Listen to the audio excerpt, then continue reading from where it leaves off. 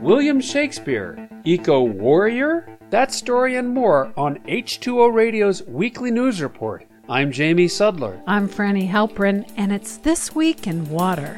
The first anniversary of the war in Ukraine has passed, and its effects on the people and the environment will last for generations to come. Thousands of people have been killed, millions displaced, and ecosystems degraded. Water systems and farmlands are polluted, threatening not just Ukraine, but neighboring countries. According to a preliminary report from the UN, damage has been done to nuclear power plants, oil pipeline storage and refining facilities, and industrial sites that stored hazardous materials including solvents, ammonia, and plastics. The Russian invasion has caused vast damage from ammunition shells that leach chemicals into the soil to flooded coal mines that pollute groundwater.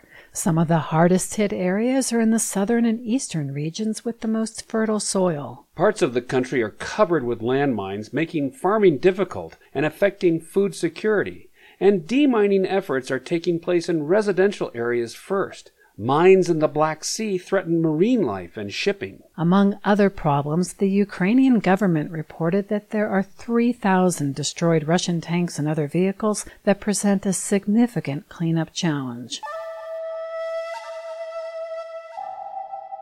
More than 3 weeks after the train derailment in East Palestine, Ohio, there are new concerns over possible contamination from a chemical that can stay in the environment for a long time. People near the area where the tanker cars carrying vinyl chloride were burned could have been exposed to a group of toxic compounds called dioxins.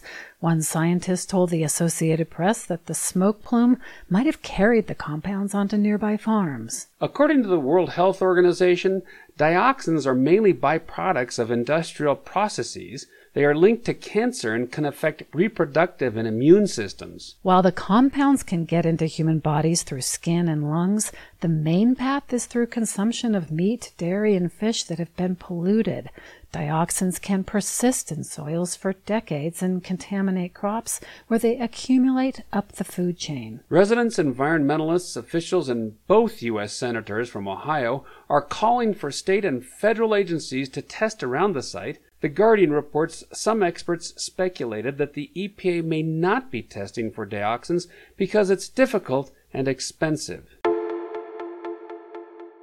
William Shakespeare's works are timeless and universal because his themes are part of the human experience, from love, death, and jealousy to ambition, power, and environmentalism. A new book says the bard was deeply concerned about conservation and the exploitation of natural resources. In Shakespeare Beyond the Green World, Dr. Todd Borlick examines the dialogue, plots, and settings of plays and shows how Shakespeare was tackling issues like overfishing, mining, the fur trade, and the people's displeasure with actions being taken by the ruling classes. For example, Borlick says at the time Shakespeare wrote The Tempest with themes of exploitation in a far-off Caribbean island, there was much controversy at home about draining the fens, the vast wetlands in the eastern part of England, for agriculture and hunting for the wealthy. There was a lot of popular resistance to it at the time, with acts of sabotage in what today some would categorize as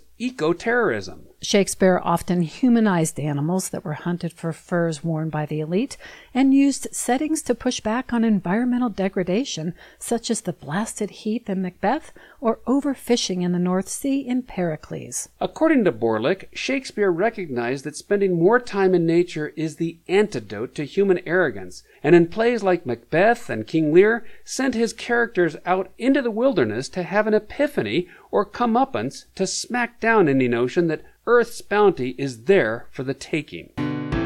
And finally, clowns, take notice. Starting in 2024, balloons will be prohibited in Laguna Beach, California, because for that seaside community, plastic pollution is no laughing matter. The coastal town about 50 miles south of Los Angeles adopted an ordinance prohibiting the sale and use of balloons on public property, citing their damage to marine ecosystems and potential to start wildfires. Long after the birthday parties or graduation celebrations end, balloons can escape and get caught on tree limbs or tangled in power lines where they can cause outages or fires. Balloons are often made from either mylar or latex.